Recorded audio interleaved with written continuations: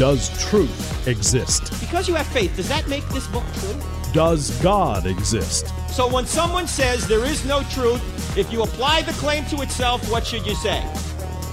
Is that true? They don't think Christianity's true. They're talked out of it. You know why they're talked out of it? Because they've never been talked into it. Cross-examining skeptical and atheistic views. Welcome to Cross-Examine with Dr. Frank Turek. Have you ever wondered what kind of archaeological evidence we have for the events of the life of Jesus? Well, there's a resource now that you can get that will tell you it's brand new, and we're going to cover today the top 20 discoveries about Jesus outside the Bible. Now, we're not probably going to get to all 20 today, but we'll tell you what we're going to do at the end of the program. We'll get through as many as we can. My friend Titus Kennedy, Dr. Titus Kennedy, has written a fabulous new book, and I read every single word of this book. The title is Excavating the Evidence for Jesus, the Archaeology and History of Christ and the Gospels. And Titus has his PhD from the University of South Africa. He also teaches at Biola University. He is connected to the Discovery Institute up there in Washington State. And he also has written a book called Unearthing the Bible. We've had Titus on before. In fact, we actually did a program a couple of years ago with Titus and Stephen Meyer, his colleague at the Discovery Institute, of the top 10 discoveries for the Exodus from Egypt. So you need to go to our YouTube channel to see that. But we're going to talk about the top 20 discoveries about Jesus outside the Bible. Here's my friend Titus Kennedy. Titus, how are you? Doing great. Thanks for having me back on the show, Frank, and thanks for reading every word of my book. Every single word, and it is a great book, ladies and gentlemen. Let me tell you that. It really is. It really is a great book.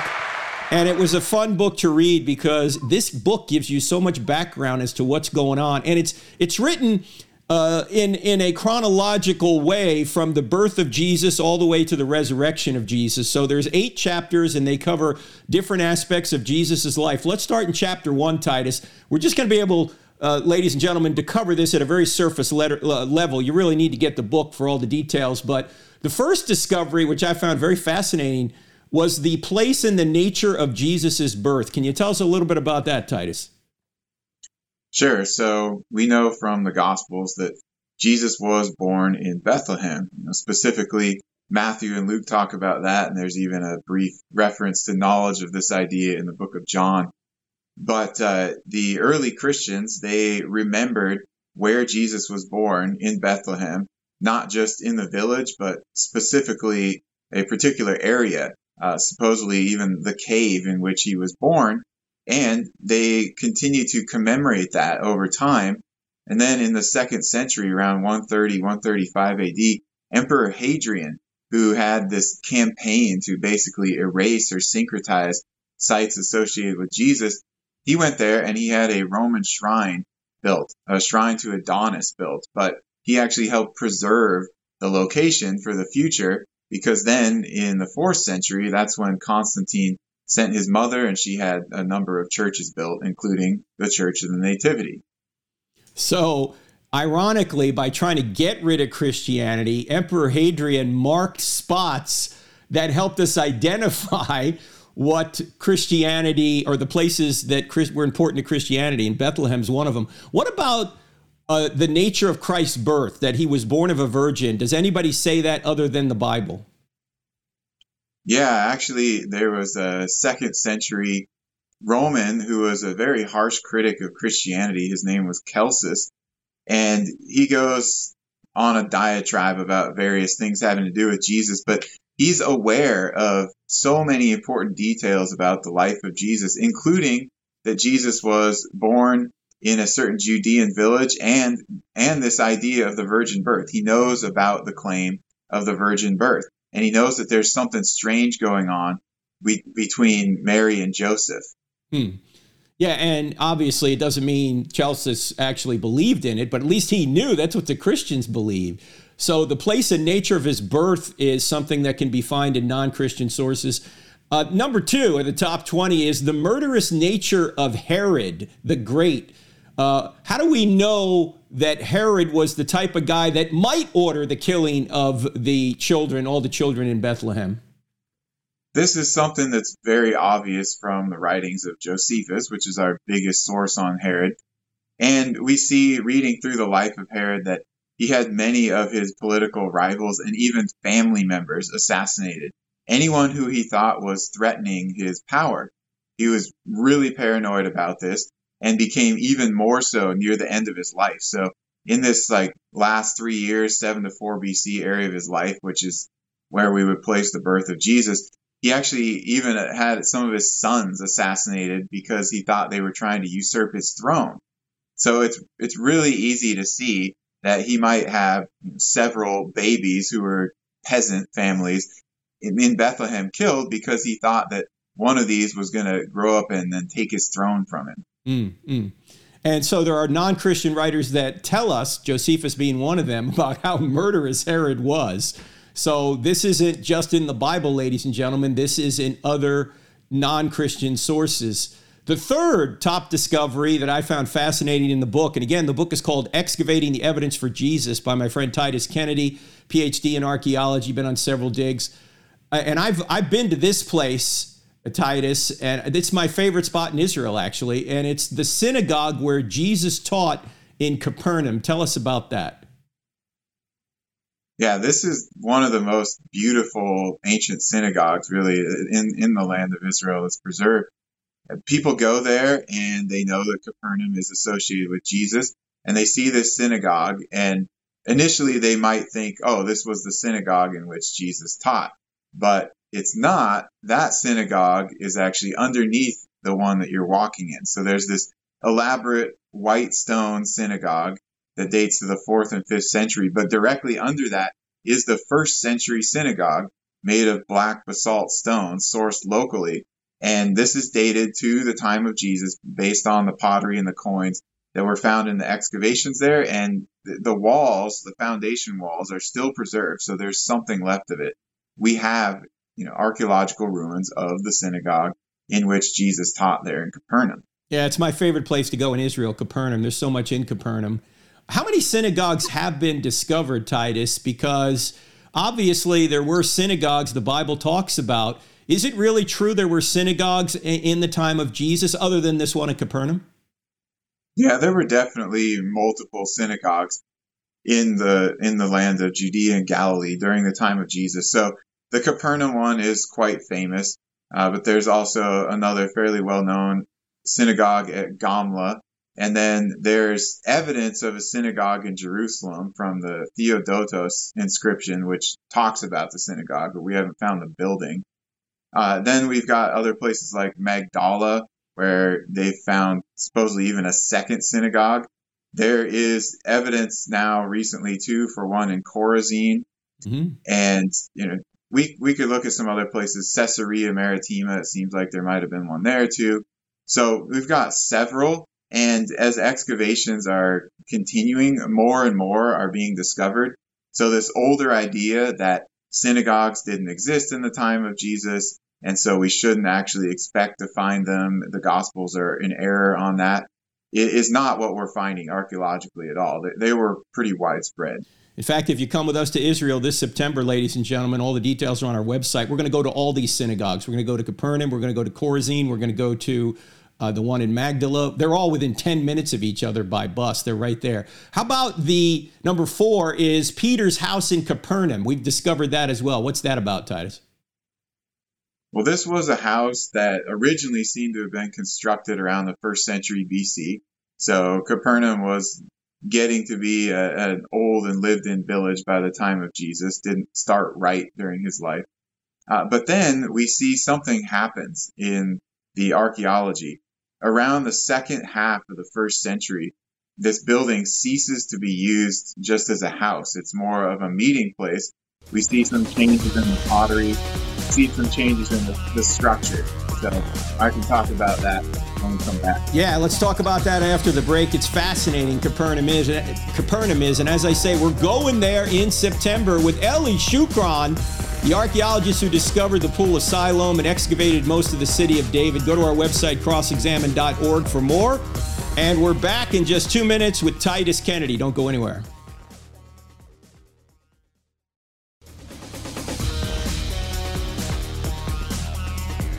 Welcome back to I Don't Have Enough Faith to Be an Atheist with me, Frank Turek, on the American Family Radio Network. No, you're not listening to NPR. You're never going to hear this on NPR. We're talking about the top 20 discoveries about Jesus outside the Bible, based on the new book by Titus Kennedy. It's called Excavating the Evidence for Jesus, the Archaeology and History of Christ and the Gospels. Before we get back to Titus, I want to mention I'll be at Southbrook Church in Weddington, North Carolina. That's about where I live. I'm right in my hometown this Sunday. And we're going to start with I Don't Have Enough Faith to Be an Atheist that Sunday morning. And then successive 5 Wednesday nights, we're going to go through the I Don't Have Enough Faith to Be an Atheist material straight through from Does Truth Exist all the way to the Bible is the Word of God. We're going to take your questions. And if you want to be a part of that, check our website out, crossexamine.org in Weddington, North Carolina. That's where we're going to be at Southbrook Church. We're going to be meeting 5 Wednesday nights in June, actually 1 in May and then 4 others in June. So check our calendar. You don't have to come to all. If you're in the local area and you want to come to 1 or 2 of them or whatever you want to do, you're always welcome. It's going to be open to the public. So check that all out. All right, back to Titus. We're doing the top 20 discoveries about Jesus outside the Bible. Titus, we're on number 4, Peter's house in Capernaum. Tell us a little bit more about that. So in the middle of the first century, we start to see a change there. Second half of the first century, it gets converted into more of a meeting house. And we see in the second century, they've plastered the walls. So they're fixing up this building. And this is when graffiti inscriptions start to appear on the walls. And we see things praising Jesus Christ. And there are a couple that mention the name Peter also. And then later on, we see pilgrims, early Christian pilgrims are going to this house, like Agaria, and she talks about how it was the house of Peter that got changed into a church. But it actually isn't until quite a while after Christianity becomes legalized that there's what we might call an official church building built there. It's not until the 5th century when they build a Byzantine church around it to protect it. But it had a long-standing tradition as one of these early house churches, and it was associated with Peter. It seems very plausible. It's about a 10-second walk from the synagogue, which if you read the Gospels about the location of the synagogue to Peter's house, it sounds like it's right next to it. So it makes a lot of sense to me. Titus, was this the house through which those guys lowered Jesus? I mean, lowered the paralytic into the house, or was that a house next to it, or don't we know? I think it was probably a different house. A different house, because this is Peter's. It would have been very similar. Yeah, this is Peter's mother-in-law's house, or is it Peter's house? Same. It was his mother-in-law's house. Okay. He moved from Bethsaida to Capernaum, and it sounds like he must have moved into the family home when he got married. And so you're saying there's actually graffiti about Jesus from the 1st century in there? From starting in the 2nd century is when we see the graffiti. Yeah. Now, if you go there, ladies and gentlemen, it looks like the Millennium Falcon has landed right on this house, because there's a Roman Catholic church built on top of it with a glass floor. So when you're in the church, you can look down and actually see Peter's house there. It's fascinating. Capernaum is an amazing spot. All right, number 5 in the top 20, the Pool of Bethesda from John chapter 5. Tell us about that, Titus. In John's description there, he says that the Pool of Bethesda had 5 porticos or 5 stoas. And so before this was rediscovered and excavated, scholars weren't really sure what John was talking about. Was he making an error? Why this odd 5-sided stoa pool? But when archaeologists finally dug this up, they found that it was 4-sided, like a rectangle, with the 5th stoa going in the middle, dividing it into upper and lower pool sections. And so John, he was there before 70 AD when the city was destroyed. He knew what it was talking about, what it looked like. And he talks about the healing miracle, of course, right? So there's this association with healing going on at the Pool of Bethesda. Well, Hadrian went here too. And what did Hadrian build there? He built a temple to the god of healing, Asclepius. So it seems like he was trying to get people to associate the healing miracle with a Roman deity rather than with Jesus. And yet again, he helped preserve this place. He helped us to understand what the early thoughts and associations were with this pool. And then a Byzantine church was eventually built there after they dismantled this Asclepius shrine.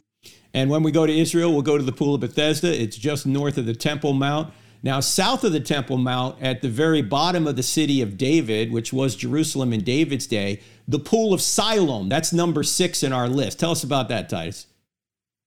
So the Pool of Siloam was really similar to the Pool of Bethesda. They were both ritual purification pools, at least during the time of Jesus. That's what they were primarily for.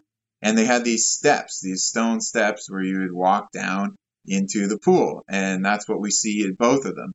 But Siloam, this was not discovered until very recently, because similar to Bethesda, there were kind of 2 sections to the pool. So we knew about this upper pool of Siloam that goes way back to the time of Hezekiah in the 8th century BC. But we didn't know about this pool, the lower pool, during the time of Jesus until recently, when it was kind of unaccidentally discovered by construction, and then your friend Eli Shukran excavated there and showed that this was in use during the 1st century, and it went out of use right when the city was destroyed in 70 AD and had been covered since then.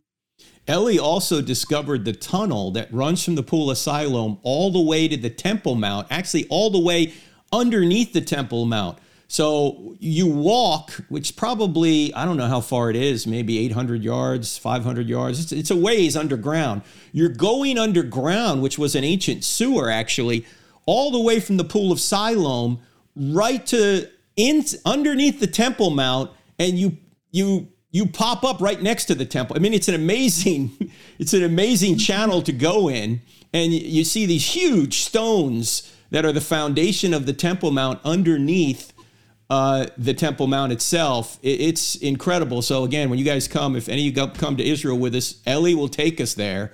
We're going to go from the discovery, which he discovered in 2004, as Titus said, discovered in 2004, Pool of Siloam. It was a ritual washing place. They would then walk up this channel to get to the temple, so they would be ritually clean by going in the Pool of Siloam. So it's a fascinating discovery. And of course, Eli has excavated just about everything in the city of David, and he has the keys to places most guides don't have. So I hope you guys who are listening can join us. Just go to crossexamine.org and click on events. You'll see it there. All right, number 7 on our list of the top 20 discoveries outside the Bible about Jesus is the nature of the town of Bethany where Jesus raised Lazarus. What evidence do we have outside the Bible that this is actually where Lazarus easy for me to say, Lazarus was raised, and also that there was some descriptions about that area that are consistent with what the Bible says? So if we look at this place archaeologically, we've got evidence of 1st century occupation there, and not just of any people, but if we look at some of the ossuaries that were discovered there, we know that these are people they're Jews with traditional names that we even see not just in the 1st century, but in the Gospels. I mean, there are names of Peter like Simon and Lazarus and so forth that have been found inscribed on these ossuaries. Not saying those are the same ones in the Gospels, but it fits the context. Then there's this 1st century tomb that has been regarded as the tomb of Lazarus since the time of the early Christians. And what's more, there's talk of Simon the leper in his house there in Bethany, right? Well, in the temple scroll from Qumran, Bethany is also mentioned as a place where lepers were, a leper colony. And so we have a lot of connections about Bethany to the ancient archaeology and textual resources. And was that the first time we've ever discovered verification that leprosy was an issue there in that area in the 1st century, Titus? So as far as physical remains go, that was excavated at the Tomb of the Shroud. And when they did a skeletal analysis, they found that this person actually had leprosy. And so that was the first physical evidence of it. We had some textual evidence of it before, but physical evidence, yes. And that was a question that had come up.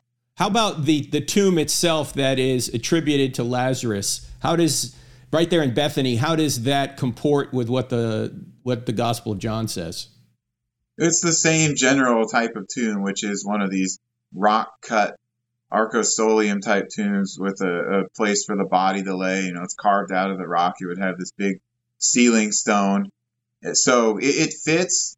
We don't have as detailed of a description of that tomb as we do, say, the tomb of Jesus. Mm-hmm. But it is a first century tomb right there in Bethany, and it does have this extremely ancient tradition. So I would say it's plausible. It's maybe even likely, but we can't say for certain.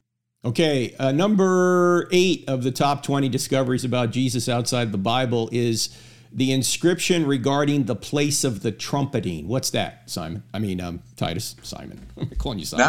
That was discovered in the ruins just off of the Temple Mount, so on like the southwestern side, and it had fallen down from above. So it seems to have been placed up there where this tower presumably would have been, where there was a trumpeter, and this trumpeter would then make these trumpeting sounds at specific times. So during the night, morning, beginning of Sabbath, things like that, sort of like a clock tower type of idea in medieval times, for example.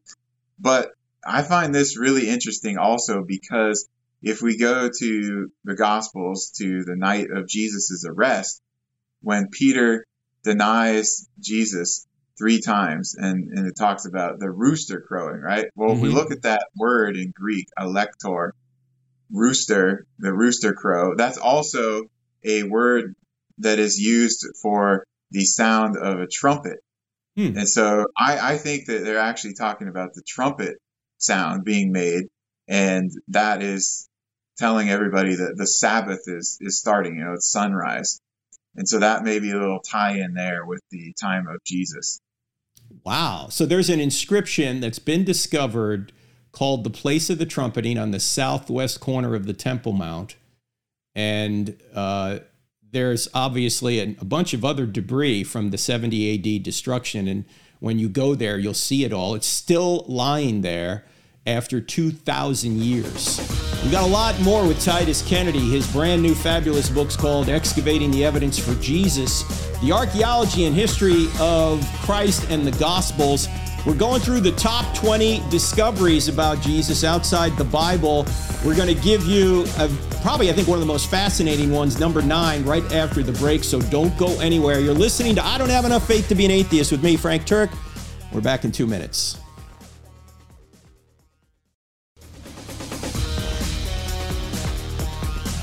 Welcome back to I Don't Have Enough Faith to Be an Atheist with me, Frank Turek, on the American Family Radio Network. If you haven't heard, our brand new book that I wrote with my son is out, Hollywood Heroes, How Your Favorite Movies Reveal God.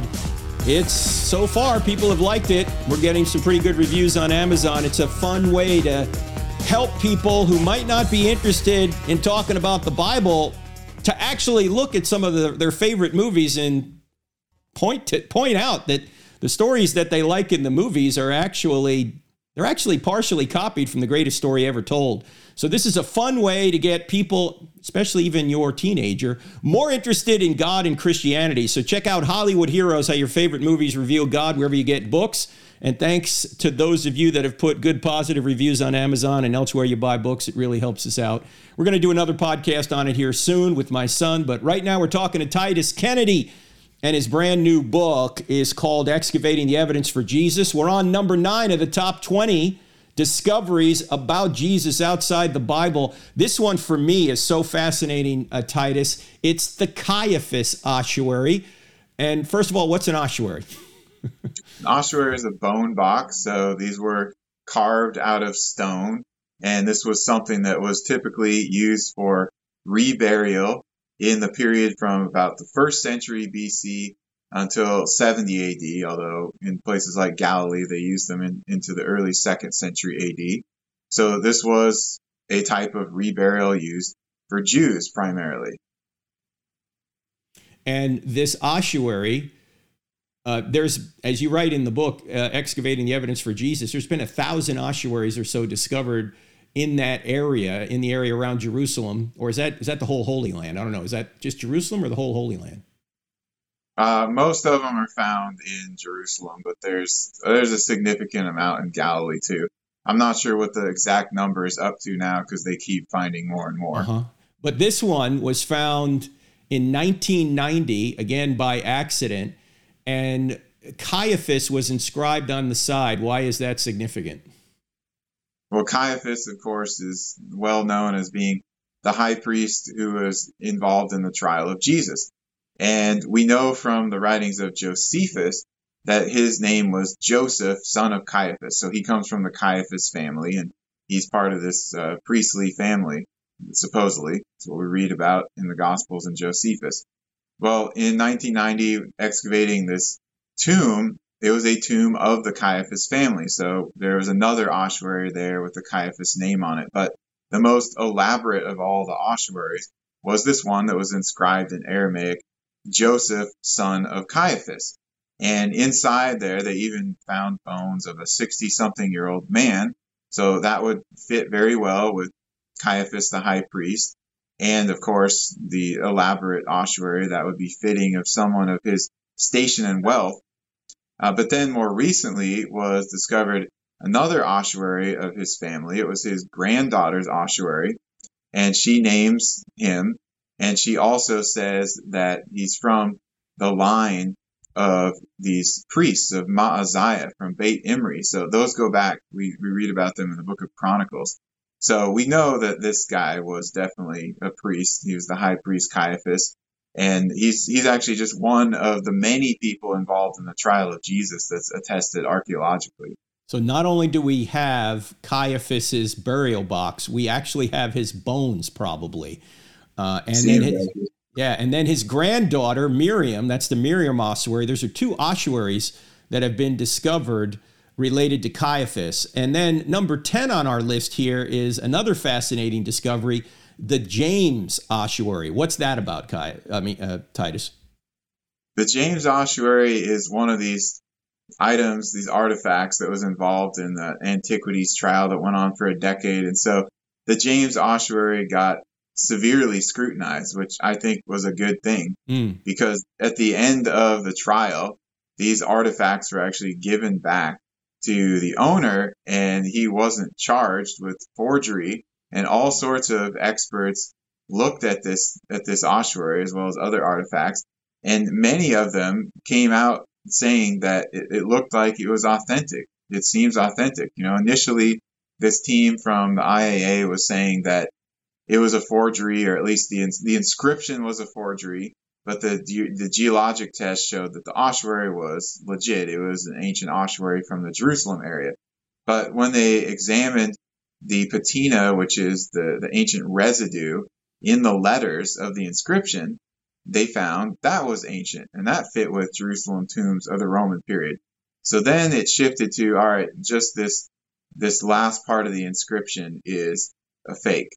And it was added later. But then they found that there was still ancient patina residue in some of the letters from the final name also. And what is that final name?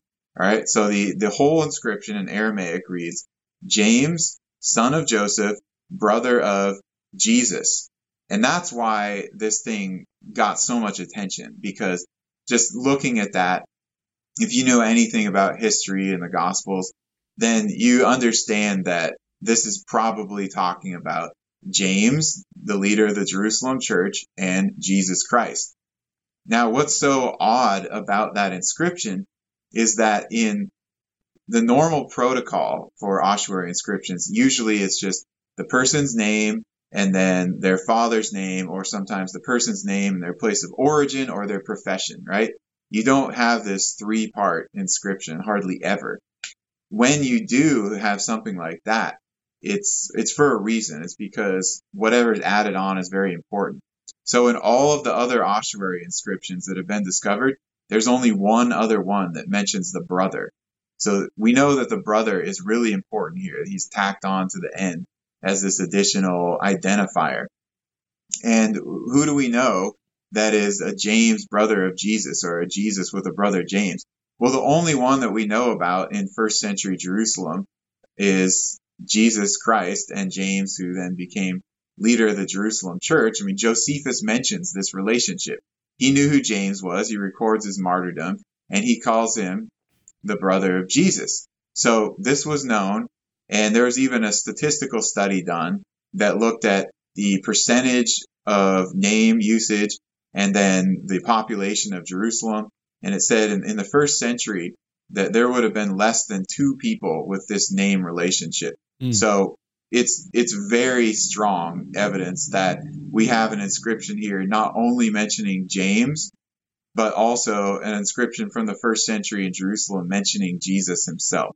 So James is killed in 62 AD, thrown off the Temple Mount by the Sanhedrin, according to Josephus and a later writer by the name of Hegesippus.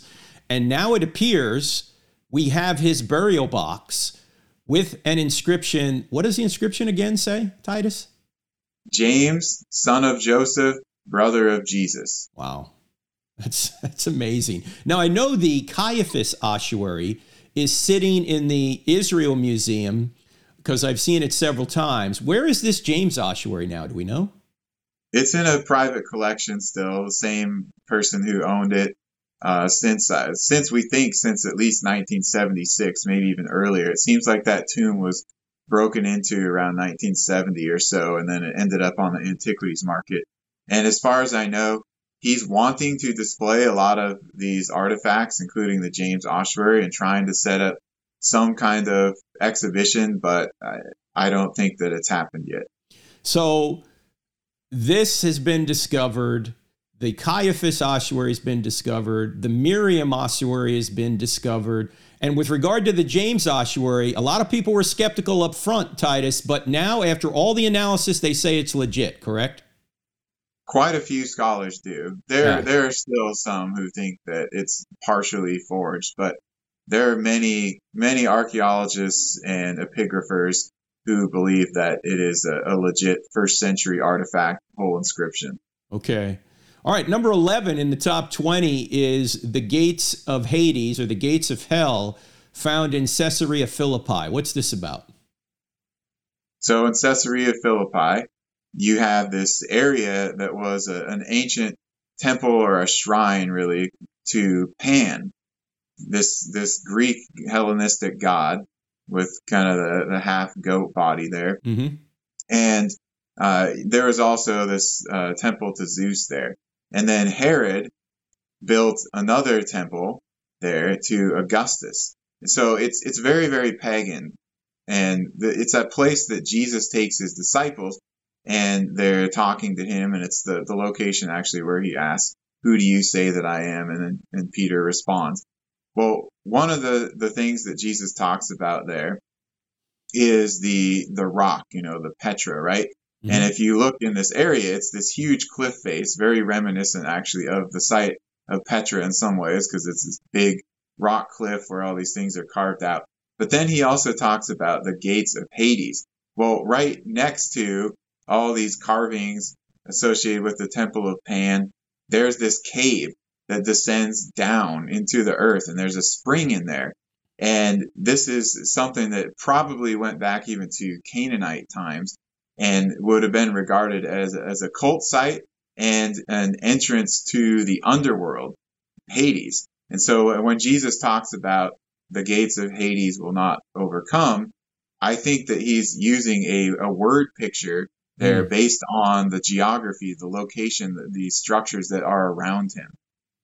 It's amazing. You'll see it too when we go to Caesarea Philippi. The gates of hell, they're right there, the gates of Hades. All right, number 12 in the top 20 discoveries about Jesus outside the Bible is the fact, Titus, that you say in the book, Excavating the Evidence for Jesus, that the miracles of Jesus are admitted by some non-Christian sources, that he's a miracle worker. What do you mean by that? So if we go back to some of the earliest attestations of the miracles of Jesus, or mention of them outside of the New Testament, 1st and 2nd century, we see that these people are not saying that Jesus didn't perform miracles. They're saying that he did perform miracles, they're giving various perspectives about them based on their beliefs or worldview. So we've got Justin Martyr, who writes a letter to the emperor. And Justin used to be a Roman polytheist, but he became a Christian. And then he writes this letter to the emperor, and he appeals to the emperor saying that you can go to your own Roman records in the Acts of Pilate, and you can see that Jesus performed some of these miracles.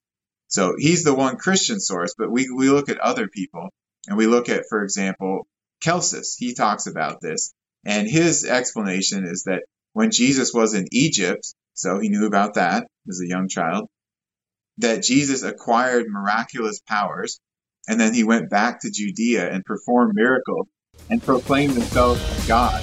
So it's very interesting that he knows about this, but he doesn't dispute it. He just has a different explanation. And there's actually more about that right after the break. You're listening to I Don't Have Enough Faith to Be an Atheist with me, Frank Turk, my guest, Titus Kennedy, his new book, Excavating the Evidence for Jesus. We're going through the top 20 discoveries about Jesus outside the Bible. Right now we're on number 12. We're back for more in just 2 minutes. Don't go anywhere.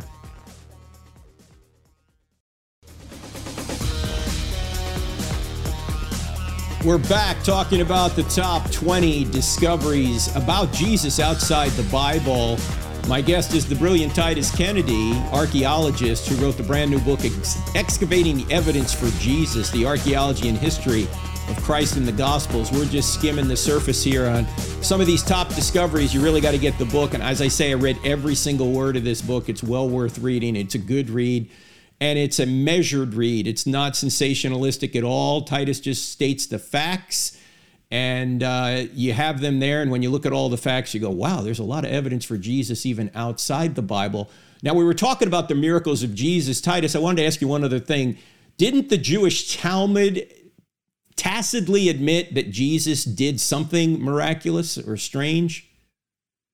Yeah, we have in the Mishnah some passages like a reference to an indictment against Jesus the Nazarene, who practiced sorcery and led Israel astray, through blasphemy. So they are also talking about miracles of Jesus, but saying that it was performed through sorcery, which if we look in the Gospels, it was the same explanation as they were claiming that Jesus performed miracles according to the power of Beelzebul.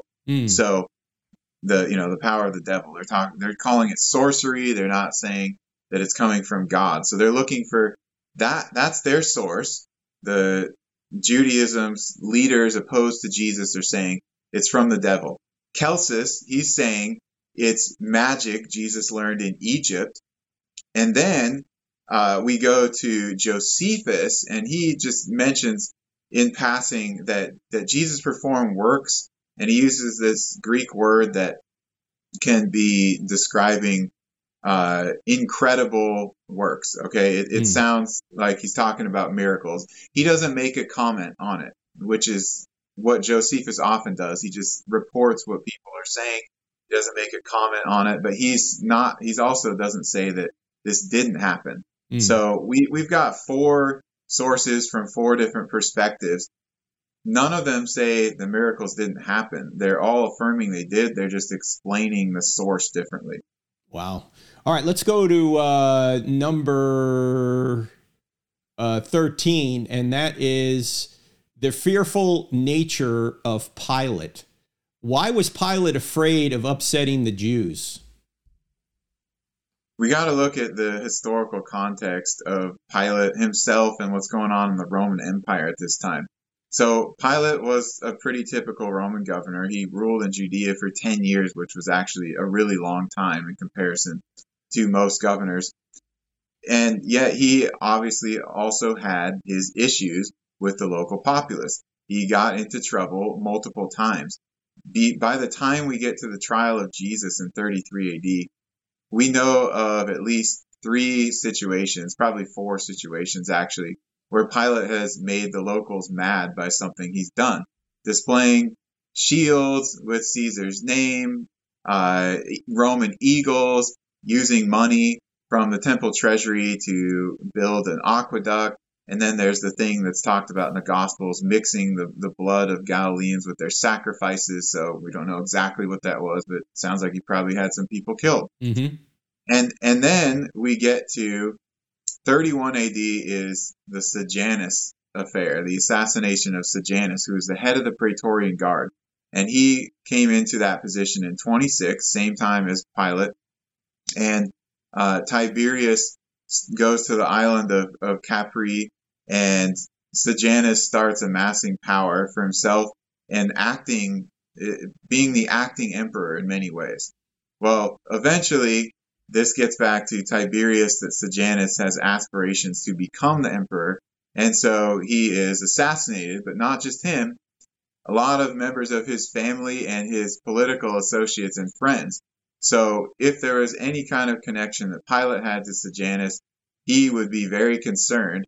But even if he didn't, he still would be, because he could see what the emperor was going to do to people that got on his bad side.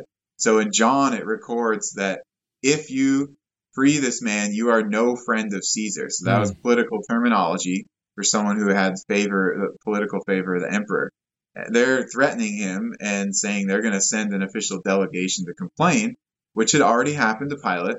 Well, that did happen one more time in 36. He had an official complaint that went from the Samaritans, and he was recalled to Rome by the emperor. Now, Tiberius died before Pilate got back, so he was saved essentially because of that.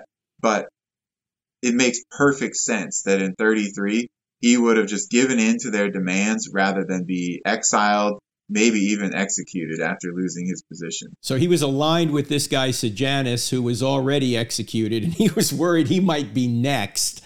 All the details are in the book, Excavating the Evidence for Jesus. By the way, Titus also points out that the most logical date for the crucifixion of Jesus is 33 AD. We don't have time to get in all the details here, but get the book and you'll see why. By the way, that lines up perfectly with the prophecy of Daniel 9 as well, that 33 AD would be the crucifixion where the Messiah would be cut off. Also, Titus points out in the book, and I'm going quickly here because we're trying to get through a number of these, that there have been archaeological evidence for Pilate in coins, in a ring, in an inscription, and in writings, like writings from Josephus. So there's no doubt that Pilate was a real character.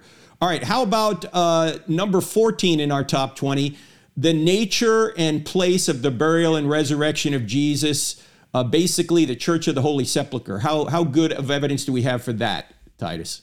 I think we have excellent evidence for that being the tomb of Jesus. So, of course, there's the ancient tradition, which is very strong there. And I would say goes back to the first century, because for Christians, this was the most important event and the most important location. It's where Jesus resurrected and left the tomb. And so they remember that. And Jerusalem wasn't a big city at that time, and people generally didn't move from place to place so often like they do now. So they would tell it to their kids and their grandkids, and, oh yeah, down the street, there's the tomb of Jesus. Well, we go to Hadrian yet again. So when he rebuilds Jerusalem as Aelia Capitolina in about 135, he builds a huge double temple to Jupiter and Venus over the tomb of Jesus, because, again, he wants to erase the memory of Jesus and syncretize these things into Roman religion. That was his tactic now for defeating Christianity. But yet again, what's he do? He preserves the location.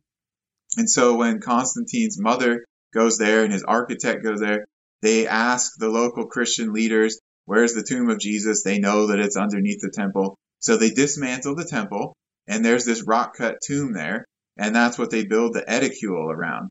So if we look into things archaeologically, that area was outside the walls of Jerusalem in 33 AD.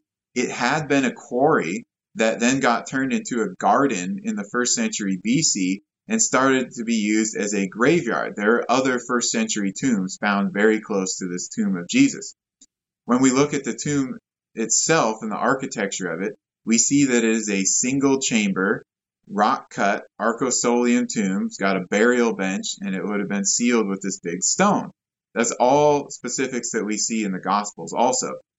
Now, the single chamber aspect of it is very important because of all the Roman period tombs from the Jerusalem area, it's the only one that is single chamber.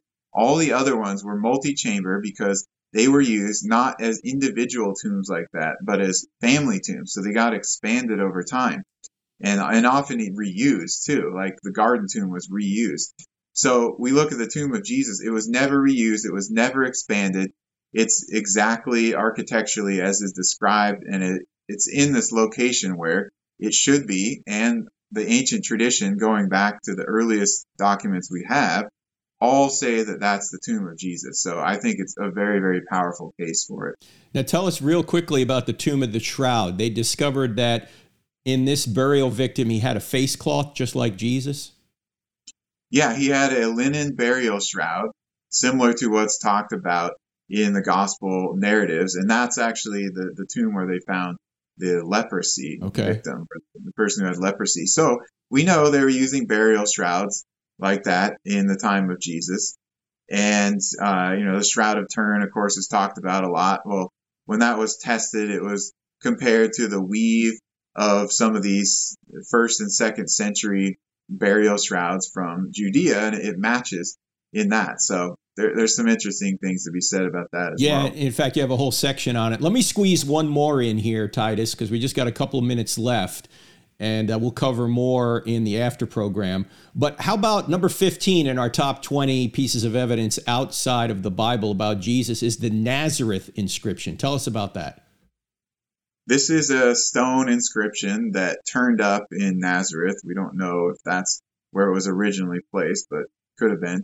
It's a Greek inscription that states it's an edict of Caesar. So the normal way this would have been done is the emperor wrote a letter, and in this letter he is giving a new law. And then they take that letter, the governor, and have it inscribed in stone so everybody can read it, put it in the town square or something like that. So this one talks about there's a new law, and the penalty is death. And what do you have to do to get the death penalty? Well, it says that if anybody goes in and disturbs a sepulcher sealed tomb and steals the body with wicked intent, they can get the death penalty. So it's an ultra specific law that's talking about the same type of rock cut tomb that Jews used, and specifically that was the type of the tomb of Jesus that's sealed by a big stone. And it's not just, breaking the tomb or taking items out of it. It's stealing the body with wicked intent. Now, if we go to Matthew 28, we see that the story that the Roman soldiers were told to spread was that the disciples had come and stolen the body of Jesus. And it says that story is spread to this day. So it seems like that's the story that the Roman emperor got. He wanted to make sure that it stopped. Nothing like that happened again. All right, listen, we're going to talk more about this in the after program. And if you want to see the 5 more, go to our website, click on Cross-Examine Community. Cross-Examine Community. That's a private place you can go to see this and share this kind of thing with others without the fear of being canceled. We're just starting this thing. I'm back next week. Thanks very much. See ya.